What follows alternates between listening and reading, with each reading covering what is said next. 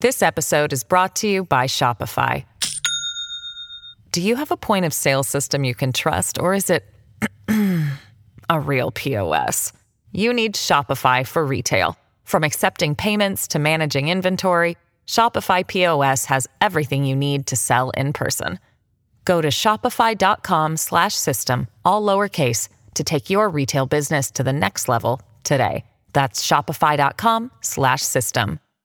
Hello, everybody. This is Marshall Poe. I'm the editor of the New Books Network. NBN listeners like to read books and buy them. So we thought we'd tell you that right now, our friends at Princeton University Press are having a remarkable site-wide sale. You can get 50% off books, including ebooks and audiobooks, with the code 50, F-I-F-T-Y, at checkout until May 31. You can save some real money on Princeton University Press books. I encourage you to go there and check it out. Hi, I'm Dexter Fergie, and you're listening to New Books in Intellectual History. Today I'll be speaking with Perrin Selcer about his brand new book called The Postwar Origins of the Global Environment: How the United Nations Built Spaceship Earth. I was born in the 1980s, so for as long as I've been alive, environmental issues have been global, whether it's climate change or pollution of the oceans. In a certain sense, I grew up in the global environment. But as natural as this term seems to me, Selcer shows just how modern it really is. He traces it all the way back to the post-World War II era, when cosmopolitan scientists tried and failed to build a social democratic world community in the United Nations. Despite that failure, though, they did end up creating the global environment, along with different ways to see, experience, and study the global environment. It really is an innovative book, and it should interest historians of global institutions, environmental studies scholars, and anyone that wants to historicize the categories that are closest to us. I hope you enjoy our conversation. I'm speaking with historian and author Perrin Selcer. Thank you so much for joining us today, Perrin. Thanks for having me, Dexter. Absolutely. And to begin, as we always start with this show, can you share with our listeners a little bit about how you ended up becoming a historian? Yeah, it was by accident, I would say. I was a high school English teacher, actually, teaching in a health and bioscience academy in Oakland, California, and ended up from there moving into the nonprofit sector and was enjoying my job in a biotechnology education and training program for students who weren't on a path to graduate from high school. But I had multiple executive directors within a few years, and the last one finally drove me out, I think.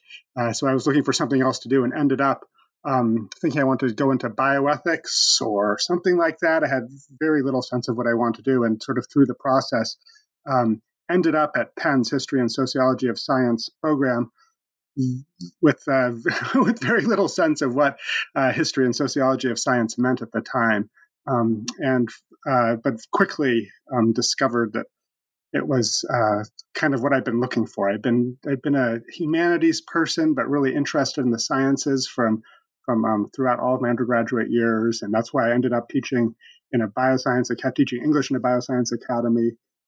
So that's sort of the short story. There's several other extraneous factors. I actually use my professional biography with students to teach them about teleology, because I have a professional story that ends up and it all makes perfect sense, and the reality was not so neat. So your book looks at how cosmopolitan scientists in the post-war period tried and failed to create a world community, but they ended up making, even though they might have failed in their grander visions for a world community, they ended up making the global environment into a political problem. And as you put it somewhere in the book, this is an idiosyncratic book, which I really appreciated. And so I was just wondering if you could tell our listeners what you envisioned when you began, and how it compares with the finished product. Yeah, that is an interesting question that kind of tracks my professional biography. I guess I'm not very good at planning into the future. But I was actually got interested in UNESCO, the United Nations Educational, Scientific, and Cultural Organization. As many people, many historians anyway, hear about it through their race statements in the 1950s. And I was interested in race, and I was interested in Julian Huxley, who I knew about. This was when I was a graduate student, kind of looking for a topic to write about. And so I got, so that led me to UNESCO, and I thought I would go and sort of explore what UNESCO was doing. And my methodology was just to go to the archives, which are in Paris, which seemed like a good place to go, and basically read everything in the social sciences and then into the natural sciences to see what was going on at the time and what they were doing. And the story sort of emerged out of that, kind of following what were the main trends, what were they writing about, what were they interested in, over the first 20 years of the institution's history. So I spent a lot of time in the reading room, kind of following one project to another project in their science, their social sciences and natural sciences divisions, and trying to see how all these things were connected. And I eventually I've written an article about the race statement, but that ended up kind of getting pushed aside. And I got more and more interested in what was happening in their in the environmental sciences program, which took off after the social sciences kind of moved into the background in the early 1950s. So, I really did not know that I was writing about the creation of the global scale, which is what I came to realize I was writing about until I funded that dissertation, which was more of 5 of these projects and these case studies, and then I worked hard to make them fit together, but I wasn't quite sure what the overarching narrative was until I had to defend the dissertation, and then actually one of my advisors, Sarah Igo, told me the dissertation defense that I was writing about the global scale and its creation, and then it all kind of clicked in for me, and I was able to then go back and do a lot more research, knowing what I was looking for. Great. Well, Sarah Igo has actually been a guest on the program, so it's nice that we're going through all the lineages that ended up with this book. And as well, could you say something a little bit more about how, what exactly the process of turning your dissertation into a book looked like? Yeah. So what it looked like for me was really trying to it really came together, and in terms of turning into a book when I gave up on trying to revise the dissertation to some degree. There was a point where I was trying to revise chapters to make them fit this new narrative arc, and I spent a lot of time kind of tinkering with the chapters in that way. And when I turned around and kind of gave up on that and thought, well, I'm just going to smash these chapters together. I'm going to get rid of this chapter altogether, and I'm going to do some new research on there's several chapters that aren't even in the dissertation on that moving forward and moving into new institutions.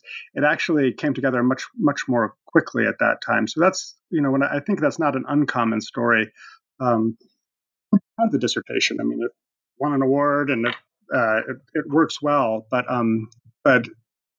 it and especially if you've read the book, the way I write, things get very intricate and interconnected, and so trying to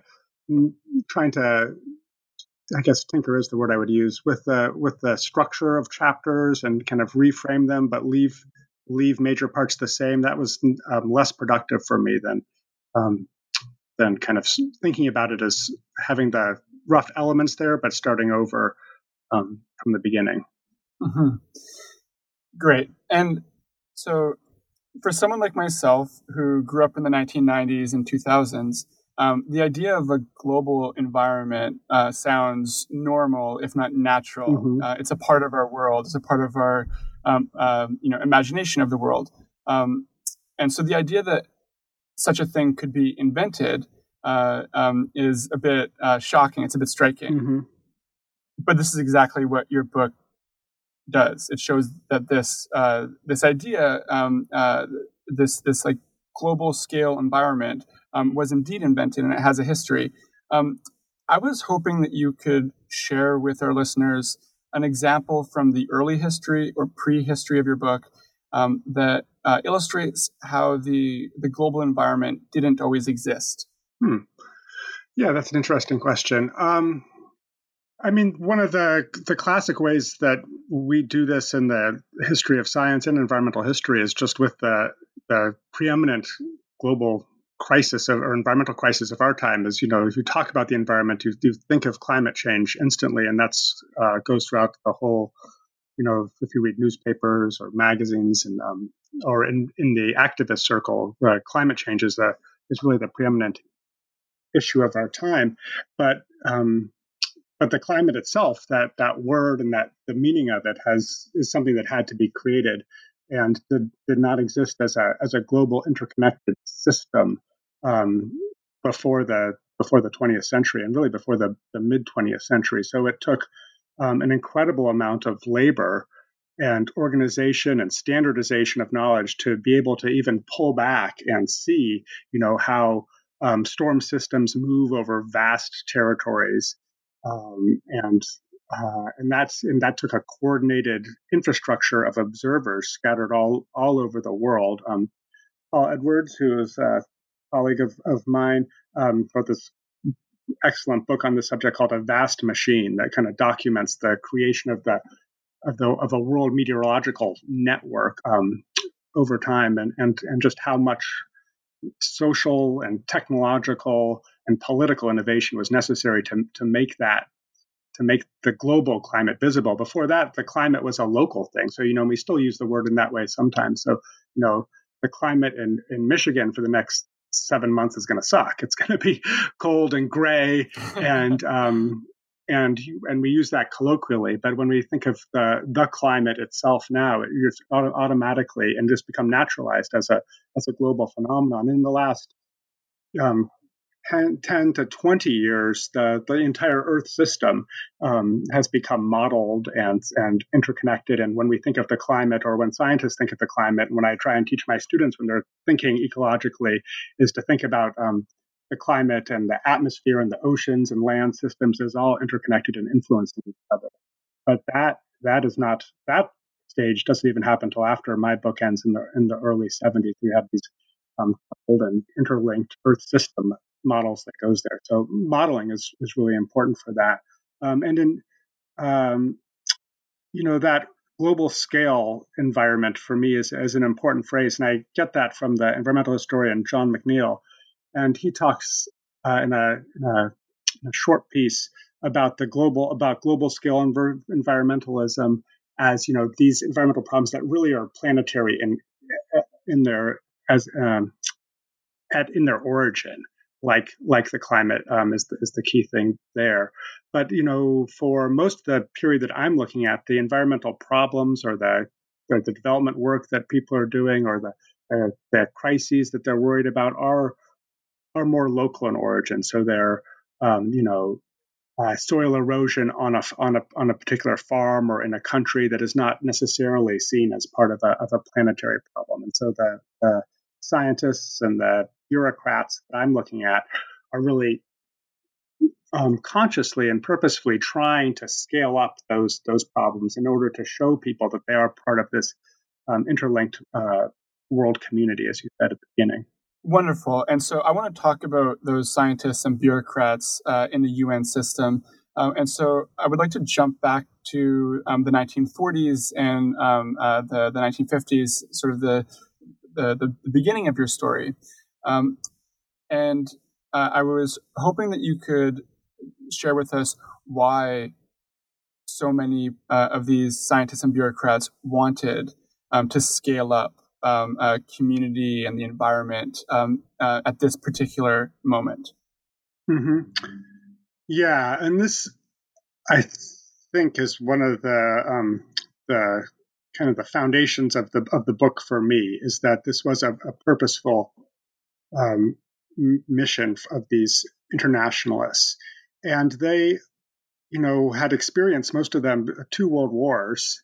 in their lifetimes, one as children, and one is, for many of them, was the defining professional event of their careers was the Second World War too. And they got involved in, a lot of them got involved in the political world, either through New Deal programs or in other countries, the responses to the Great Depression, in the kind of colonial crises that were going on at this time, and especially through the wars itself. So in the book, I really draw on the work of Quincy Wright, who was an internationalist and a political scientist and a legal scholar that was influential at this time and became the first president of the International Political Science Association and was very involved with UNESCO and the UN stuff. And he kind of was the final author of a major study on the causes of war called A Study of War. It's a huge tome. And in it, he talks, something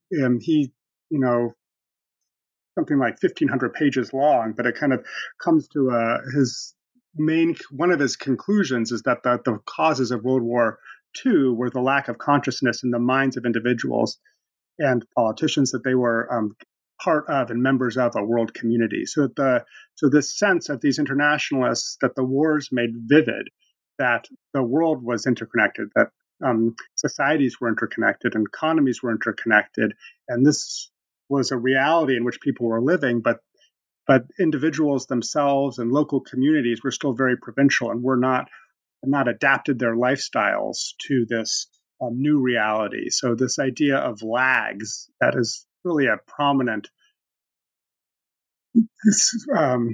metaphor in mid-20th century social thinking, is key here. So people's consciousnesses lagged behind the realities in which they lived, and that caused war in the end. So they were struggling to help to find ways to make people and to build institutions that recognize this reality that they were a part of a world community, and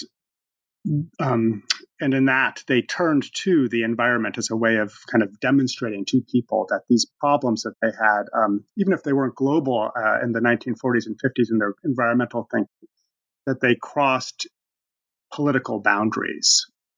So the environment was a way of kind of making people realize that, and of building institutions that could then manage resources that did cross political boundaries, like rivers and railroads and things like this. Mm-hmm. Great. When I saw the Quincy Wright quote, I was really impressed because I think it was like in the conclusion, and that's the conclusion of a 1,500-page book. So kudos to you for making it all the way to the end. Oh yeah, I read every word. Yeah, of course. Okay, so the next thing that I want to talk about is where these visions for global community lead in the 1950s, and so. A lot of these scientists and bureaucrats see this as a problem in sort of the international mind. That like there's a lack of an international mind. People are too tied to national ways of thinking, and so they through a number of different projects they tried to pursue world community by first cultivating an international mind. So. Can you say something about this and why it failed? Mm-hmm. Yeah. And, that's when I talk about the book as being idiosyncratic. That's one of the main ways it's idiosyncratic, is that it's a story of the creation of the global environment, but it begins in social psychology and with attempts to change people's attitudes and perceptions. And this was the world community movement of the late 1940s that was especially prominent in the United States, and was also, there were advocates of this world community movement in India and in the colonial world and in Europe too. But it was really Americans who were most enthusiastic and most idealistic and hopeful about what this could achieve, and they were And the intellectuals who were sort of organizing this movement were particularly influenced by Kurt Lewin and his group dynamics school of research at MIT, which eventually moved to the University of Michigan, where I'm at. And his notions of action research, and the idea here was that by studying oneself and one's community and other communities, that the act of doing research and of collaborating would be a way to change your own perceptions of your own self and of others, and to be able to see connection with that. So it was kind of a vision of research as part of action, and of social research as a form of group therapy, really. And they organized these discussion sections all over the United States and over Europe, and where and citizens were expected to do this, and interdisciplinary groups of citizens were expected to get together and figure out a problem in their own community to study. And they would study it and perform interviews and map their own communities and discuss these things, and eventually produce a report. But the final report wasn't really the main point of this. It was the act of doing the research that was supposed to provide a new perspective and some enlightenment. And this sort of spread from the social psychological world into the pedagogical world. So it's connected to UNESCO had a huge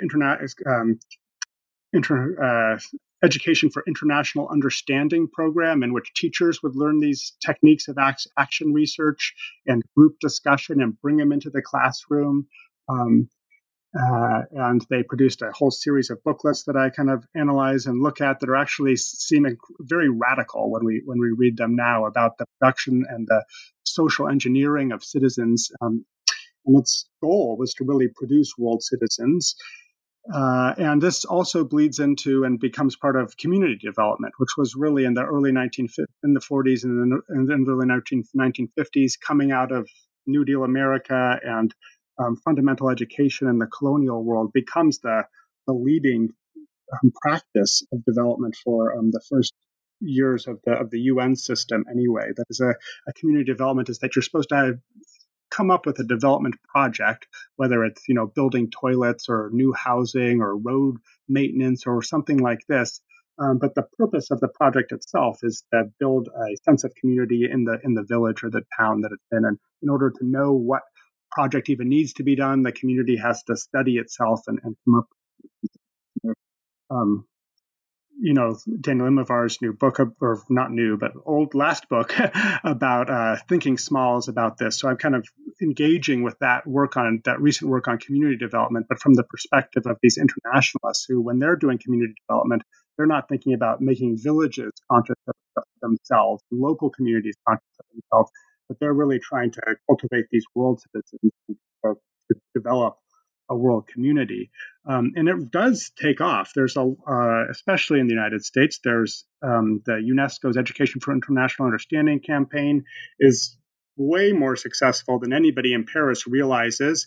And it becomes so successful that even the UNESCO leaders in the United States that are kind of pushing it become a little shocked and anxious about how fast it's growing and it's spreading. And UNESCO clubs are forming in all the states of the union, and whole districts are adopting UNESCO programs in order to cultivate world citizens in these students and to pry them away from the nationalism and the closed world of even that the family can impart upon students, and to make them see themselves as part of this bigger community. And the success of that program does spark a backlash, and this gets tied up because this international understanding is tied up with an anti-racist agenda, especially in the United States. So it gets all tied up in the civil rights politics of the United States, and it gets especially tied up with McCarthyism in the early 1950s, where you have, in fact, the McCarthyist politicians in D.C. and at the local and the state levels really keying in on UNESCO in particular and the UN system as a way of promoting soft socialistic ideas and giving up the sovereignty of the United States to the world, to a world government and to the UN institutions. And when you read UNESCO's work on this, you can see what they're talking about. They're talking about social engineering. They're talking about, manipulating, in some sense, children to see the world in a different way than their parents have.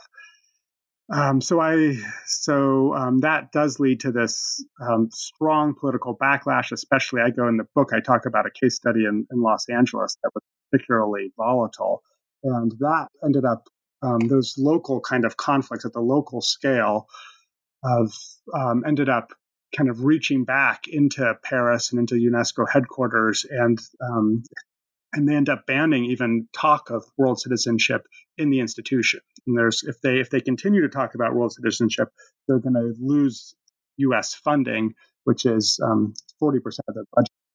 So that kind of comes to a screeching halt in the early 1950s, about 1953, 54. That vision gives way, and that leaves these internationalists looking for another way to build world community and to cultivate world citizens. Yeah, I've had that. It's what I'm really saying. Well, I have two things to say about that. One is, it's interesting to me that after the superintendent of the Los Angeles School District has, given up on this and distanced himself from the whole Education for International Understanding program, and the local parents and teachers who were behind this have kind of given up on the idea, which doesn't take very long, really. The reactionary right-wing politicians are still running for mayor years later on an anti-UNESCO, anti-world community platform. And I see this, I don't talk about it in the book, but there's a case in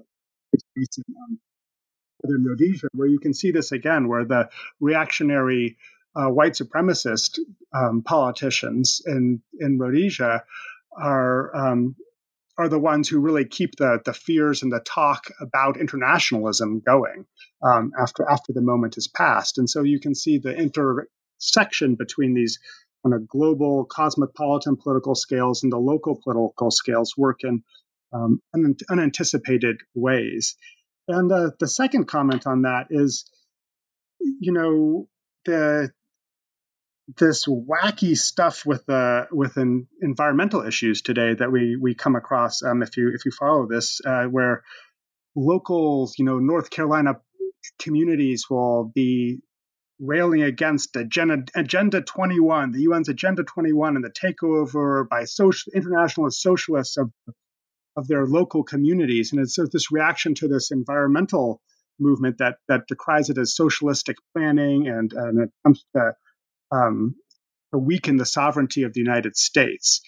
And the reaction of most liberals and environmentalists to this is just that these are whack jobs and they don't know what they're talking about. But tracing this history back, you can see that, when we do that and we just give up on Agenda 21, that we are not holding true to some ideals that some of us, including myself, do have about the interconnection of the world and the limits of sovereignty and the environmental harms that can cause that do cross borders. It becomes easy to, because we've kind of forgotten this, that, in my argument, that the international and global environmental movement comes out of a political crisis in origin, and that the environment was a way of making people see the limits of sovereignty itself, and the need for international cooperation. This episode is brought to you by Shopify. Do you have a point of sale system you can trust, or is it a real POS? You need Shopify for retail. From accepting payments to managing inventory, Shopify POS has everything you need to sell in person. Go to shopify.com/system, all lowercase, to take your retail business to the next level today. That's shopify.com/system. Mm-hmm. Yeah, I definitely want to get back to how your book could help us understand the present. But before we do that, I want to, again, go back in time. So these visions for like a social democratic world community kind of fall apart in the 1950s. This idea of like world citizenship falls apart. But as you suggest, these scientists and bureaucrats started to look towards different environmental studies projects so as to materialize the global scale sort of differently. And so what were some of these projects? Perhaps you could talk about one in particular or two that tried to turn the global into something that could be observed, seen, experienced. How did these scientists do this, and what sort of challenges did they encounter? Yeah. So at the beginning of the program, and it really takes off in the late 1940s, following Truman's announcement of Point 4 and the UN's adoption after that of the expanded program in technical assistance. At the origins of this, it is the TVA that Americans are really selling, and that becomes a kind of an ideological and a model for how this sorts of programs can work. And I find it useful to talk about the TVA because people know about it in that sense. So the idea is this, and beyond the TVA, like people from other countries are like, we do integrated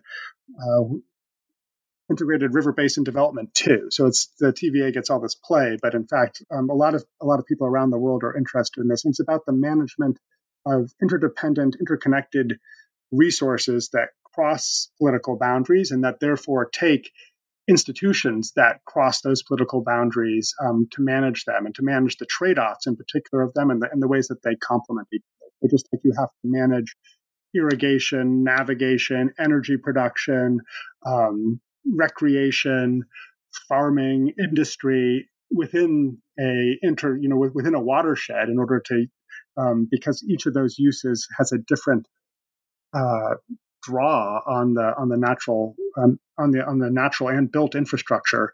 That becomes sort of this model for how to build and to use international institutions, or to use the environment as a way to build international institutions. And that's called, it's a sort of a formalized theory, and that the political scientist David Mitreni calls functionalism. And it's when these internationalists are moving away from the world citizenship model that kind of fell apart after McCarthyism. They they're not surprised, first of all, that happens. They're kind of expecting that, and they see themselves as moving away from a legalistic internationalism like the League of Nations had, towards internationalism that will do something and be active and build things. And so it's, Mitreni's, one of his essays is called A Working Peace, and it's this idea that you're going to get people working together.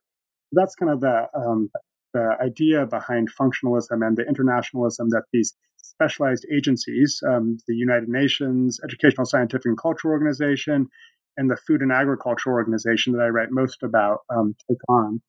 The projects that I look at the most closely in this as sort of our cases are two. One is the Arid Zone program that UNESCO organizes that begins in the late 1940s and runs to the 1960s, then becomes the International Hydrological Program after that.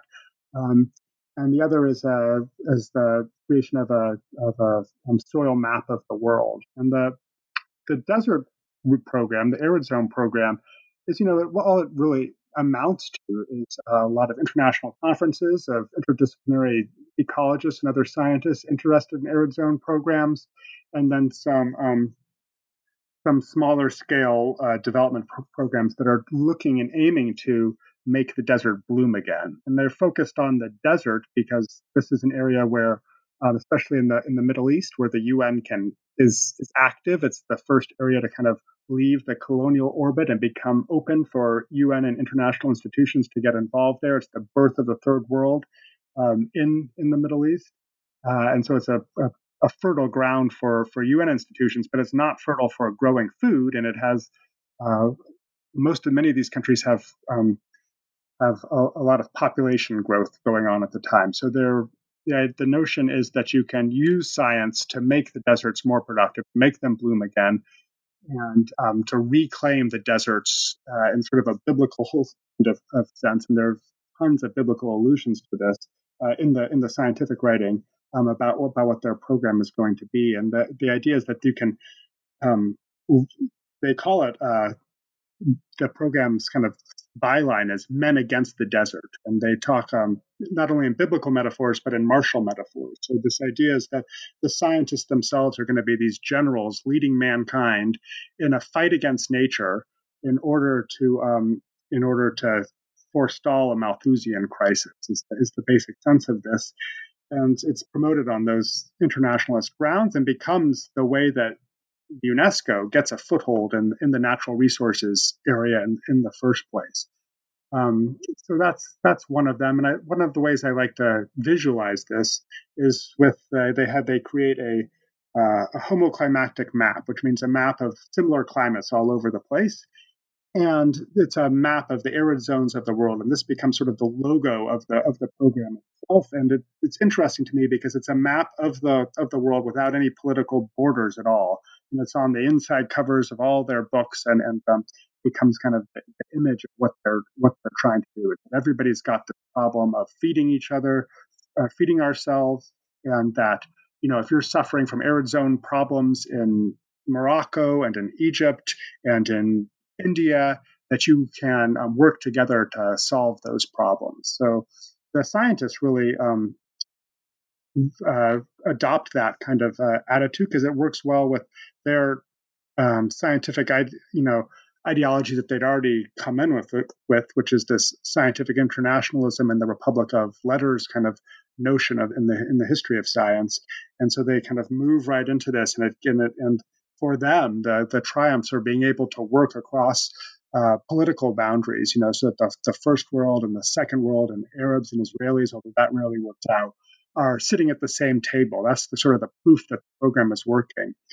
And at the end of the conclusion of the program, it's hailed as a great success. But even the administrator, Michel Baptiste, who's run the program, says, well, it didn't make the deserts bloom again, but it did create an international network of scientists and institutions that are attacking this problem. And in that sense, it was a success. And that's what we were really trying to do in the first place, which is build this international community. And they do create, what political scientists call an epistemic community, which is an international community of experts who understand the world in similar terms and share values, and then can coordinate policy based on that. So that's the Arid Zone program.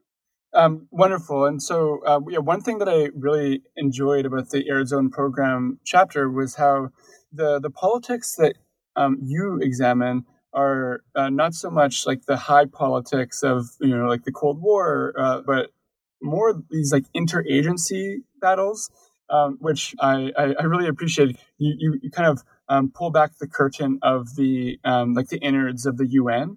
Yeah. And it all looks very different. Just thinking about that for a moment, I want to ask you what the relationship to all of this is to the Cold War. In the book, the Cold War is setting the conditions for a lot of these projects, but it's also kind of on the periphery of your narrative. Yeah, exactly. Well, I'm glad that you liked the bureaucratic politics. That was the main challenge of writing this book, is that if you start from the UN archives and you work your way out, and I was determined to not write another kind of cultural history of the globe and the planetary consciousness, because there's been a lot of that, and I think it's fairly ungrounded in a way. So I wanted to write. I try and treat the international scale that I'm writing about as my local scale. So I'm starting from there and working out. What you find is that the bureaucratic and interagency politics were extremely important and were much more present in the lives of the experts and had important impacts than often the international politics. And regional politics also intervene in interesting ways. In the relation to the Cold War, you're right. Setting the conditions is a great way of putting it. I think I call it in the book, they set the Cold War is marginal to the story I'm telling, but the margins are really important. They set the limits on what is possible, and they frame the whole discussion. And at critical moments, the Cold War does intervene in more direct ways, but they're often kind of refracted through political scale. So in my discussion of the social psychological cosmopolitanism and the world citizenship movement, the world community movement that ended in the 1950s, it is McCarthyism that is as a main cause of the end of that moment, which is part of the Cold War, but is really a response to domestic politics that has more to do with, say, public housing in Los Angeles in some sense than the threat of the Soviet Union from a U.S. perspective. So the Cold War acts in this book. It is peripheral and it gets marginal. It has important impacts in several ways. One is that the UN turns out not to be a very productive place for either superpower to prosecute the Cold War, and they are, the politicians in the United States and in the Soviet Union really are seeing the world primarily, not as we know now, not entirely, but primarily through a Cold War lens. So they become less interested in the UN pretty quickly they're not very good at negotiating the UN agencies either, and they both have elaborate security protocols for even being able to work with the UN, so that it becomes difficult to host conferences in the United States, and US and Soviet experts have trouble even getting to international conferences because they have to get, in America, they have to get cleared by the FBI, and it's much worse for Soviet experts. So in these ways, it marginalizes the superpowers, which opens up room for European nations to really step in and take leadership of these international institutions. And international organizations themselves are European in their origins. So Europeans were used to working in these organizations, and especially small but prominent European nations like the Belgians and the Dutch that had extensive empires before the war. They really have a lot of experts and interests in promoting their interests and in engaging and in promoting an internationalist view of the world. So they come in and take a very prominent lead. And as you see decolonization unfolding, which the UN itself is accelerating by making nation states the real legitimate units of the world system, you see colonial experts leaving the UN, or rather leaving their colonial offices and imperial offices and entering the UN and bringing that expertise they developed through their colonial work.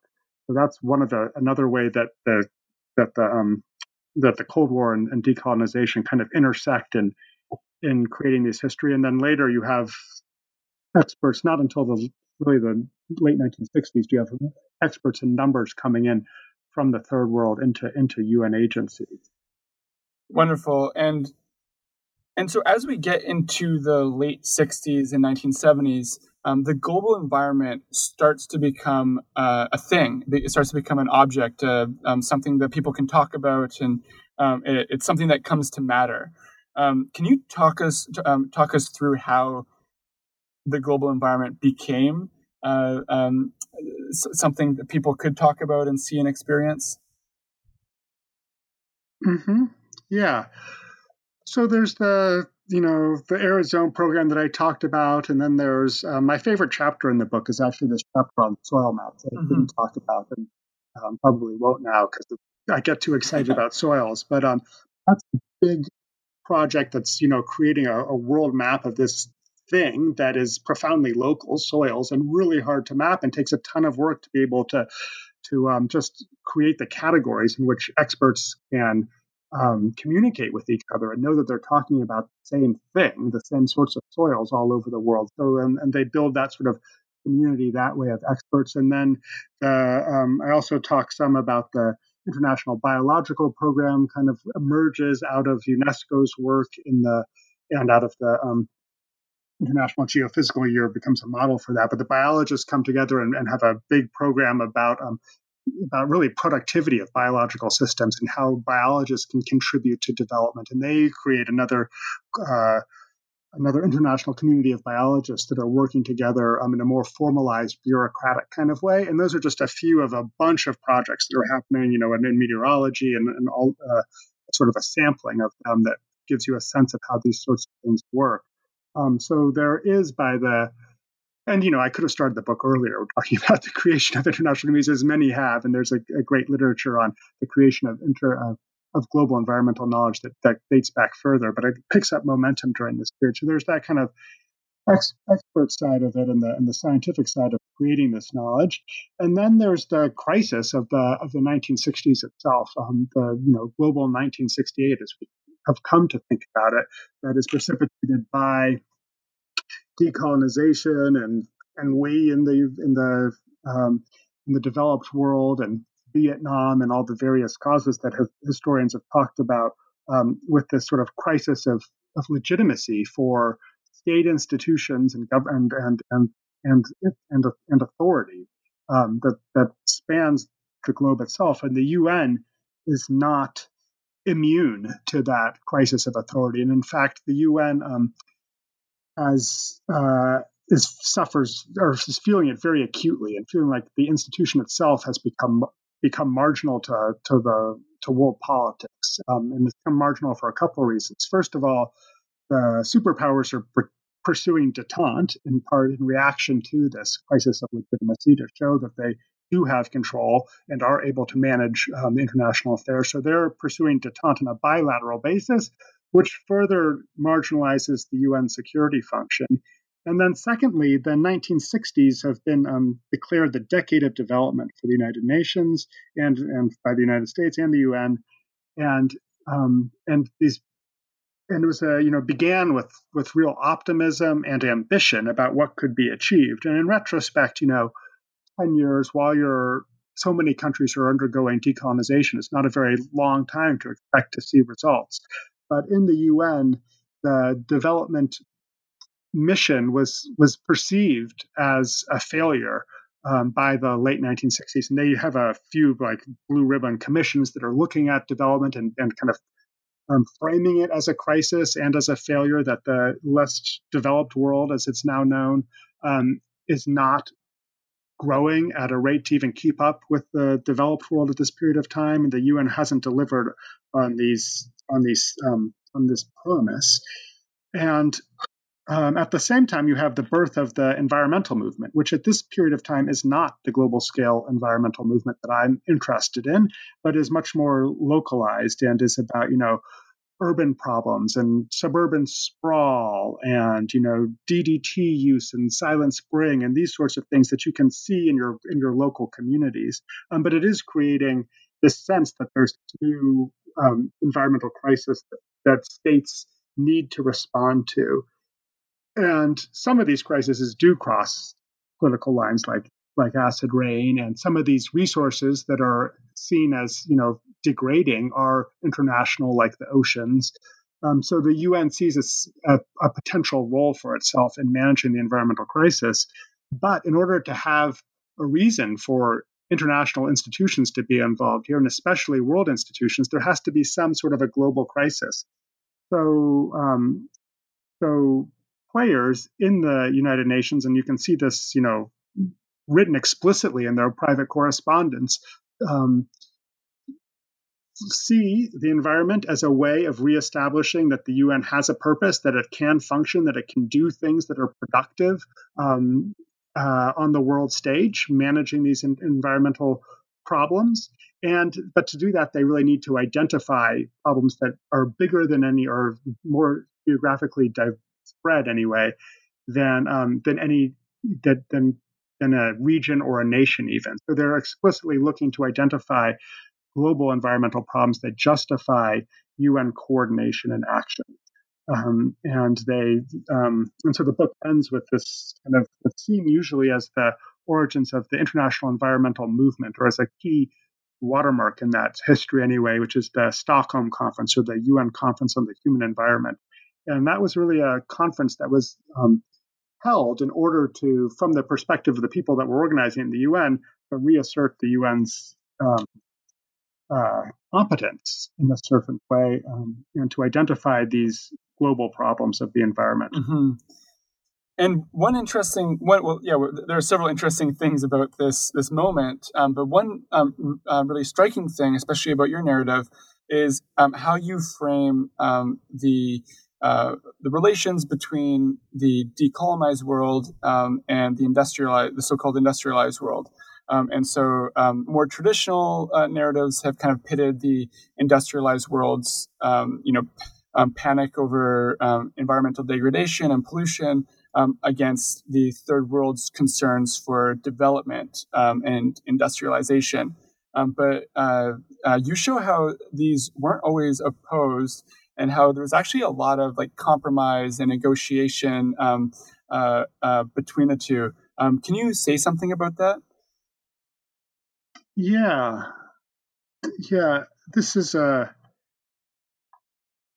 it's complicated and hard to kind of summarize in a soundbite, but you did a good job there. So hopefully I can put it as well as you did.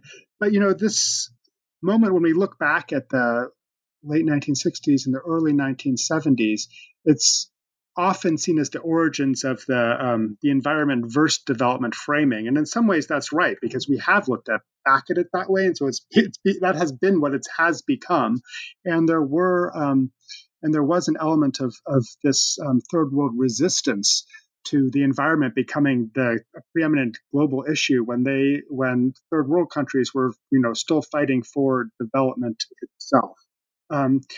But my argument is that misreads in critical ways what was going on, and that misreading continues to have effects in the world, I think, and it misreads it because the development that the third world was pursuing at this time was the same development that the UN was promoting, and in fact, many of the intellectuals from the third world had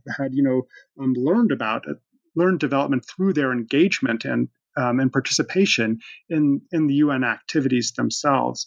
And that vision of development was a conservationist vision from the beginning. It began, as I'm saying, with a sort of TVA vision of the management and the use and distribution of resources. And it was important for these internationalists that was with limited growth, because that limited growth and those natural limits were what caused people to have to cooperate.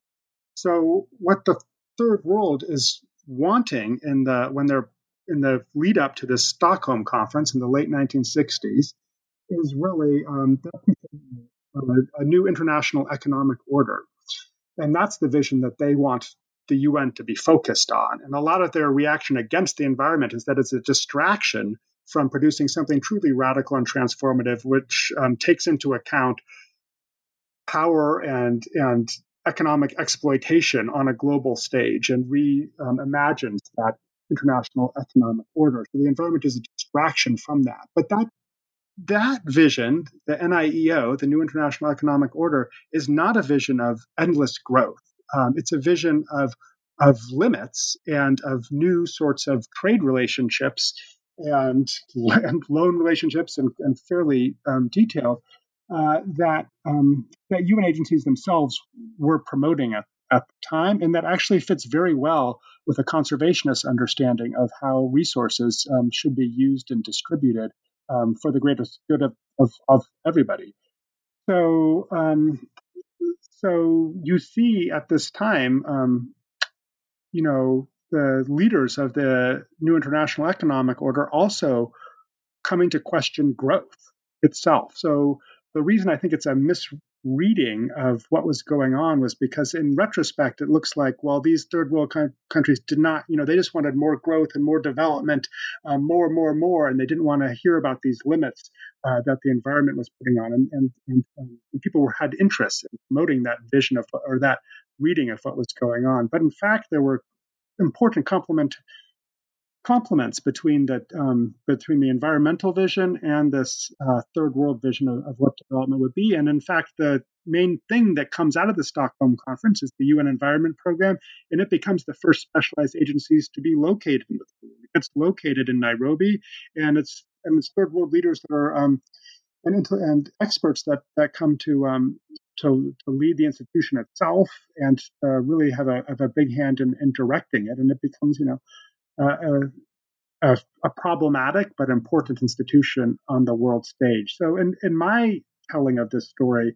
This 1972, the early 1970s, is really the end of a story, not the beginning of sustainable development, as is usually told, but it's the end of this conservationist vision. And it's an end that the actors themselves who are involved, whether from the third world, the development side and the traditional telling, or from the first world, the environment side, none of them saw that coming. They did not see this sort of liberal environmentalism that takes off in the 1980s happening. Yeah, I really appreciated just your general reperiodization of environmental thinking.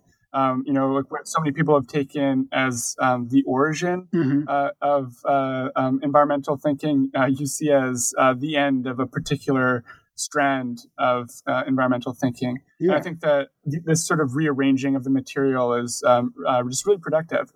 So we're getting close to the end of our interview, and I really wanted to ask you a couple questions, in sort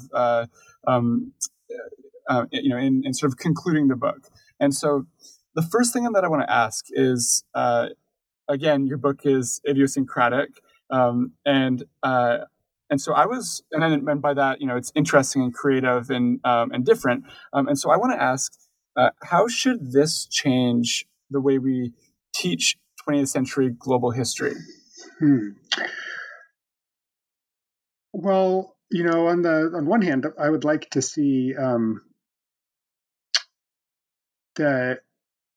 I've never thought about it this way before, but it just occurs to me that what I really would like to see is is two sides of global and world history kind of come together, and those sides are the sort of ideology and visions of the globe. So there's a whole strand of world history that's about the creation of a global consciousness and world consciousness, and it's I partially come out of environmental history, and that's a big theme in that. But there's a sort of a cultural history of the world that is one strand, and it's often somewhat disconnected from institutions and politics itself.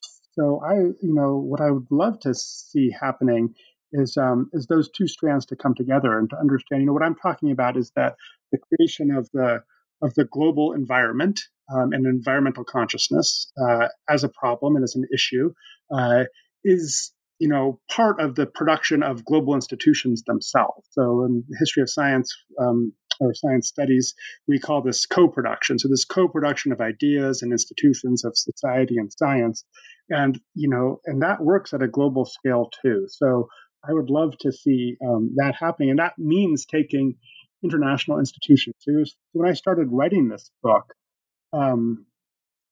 it was there was very little written that I liked, written about UN agencies in particular, and there's more coming out about this now and good work happening. I'm happy about that, and I'm happy that my book kind of has a place within a literature now, and I think that could get integrated into the field in real ways. So that's kind of one way that I would like the book to impact. That's a great answer. And so the second question that I have as we're concluding here is, we're living in the, what gets called the Anthropocene, the very serious crisis of climate change. And so I'm wondering what your book can tell us about our present. Yeah. Sorry, these are both very challenging questions. No, this is a great question. I don't know if I talk about this in the acknowledgments or not, but I was writing the conclusion on the day Trump got inaugurated, and I was writing, and I switched over to listen to the inauguration speech, and he was just railing against the notion of world community, which I thought was sort of an archaic idea. And talking about this America First stuff, and I had to put the conclusion away for a couple months because I felt like I was just going to conclude with an editorial about the present moment, and that's not what I wanted to do. And I understand that, in fact, our present political crisis has longer roots than that inauguration, and the environmental crisis certainly does too. The thing that I one of the ways that I hope that it helps people think about the present moment is that the that just the hard work of global governance, as it's called now, and of international cooperation, and of these damn bureaucracies that take so much struggle to engage with, and the politics that keeps getting in the way of having productive, policies that mediate the effects of climate change can be very frustrating and can seem like they're a distraction from the real crisis of the climate itself. And I hope that my book can help people see that the creation, that the very fact that we know about the global crisis and about the global environment is has its origins in people's response to this political crisis that different communities couldn't live together on the planet, and it has led to mass death and destruction, and including environmental destruction on a massive scales through war, and that they saw the environment as a way of showing people the need to work together on these things, and that there was no solution without a political solution to these issues. And the fact that the global environmental crisis turned out to be very real and to be global in scale only reinforces for me the fact that that this process of working towards global political solutions, or at least having to struggle with them, is necessary and not a distraction, but is actually at the very heart of the problem, and will only become more critical as the crisis worsens. And the way that I mean that is that if you take my book seriously, and the framing in which we should be understanding climate is clearly a justice framing. And that's when you bring the politics and make them a really part of what the crisis is and what the future entails. This issues of equity and justice and how the vulnerable and the powerful are affected by the changing environment becomes impossible to miss, I think. Yeah, I'm so excited about what I'm working on right now. I'm so happy Wonderful. not to be in the bureaucratic archives. Partially, I'm excited because I'm just starting it, so anything is possible. But I'm thinking of it as, in my mind, it's called the Holocene is history, human nature at the end of the last ice age, and it's going to be a history. It's going to really be a 20th century history, but it's going to be a history of the stories and the knowledge creation of the Pleistocene Holocene transition. So that's, the formal marking of that is about 11,700 years ago. And this is when the Ice Age became the Holocene. And I'm interested in it because it's the Holocene from the perspective of the Anthropocene that we now occupy when humans are the dominant drivers of change in the Earth system. The Holocene is seen as this sort of gentle epoch in which civilization can flourish and humanity exists within this safe operating space that made agriculture and cultural development possible.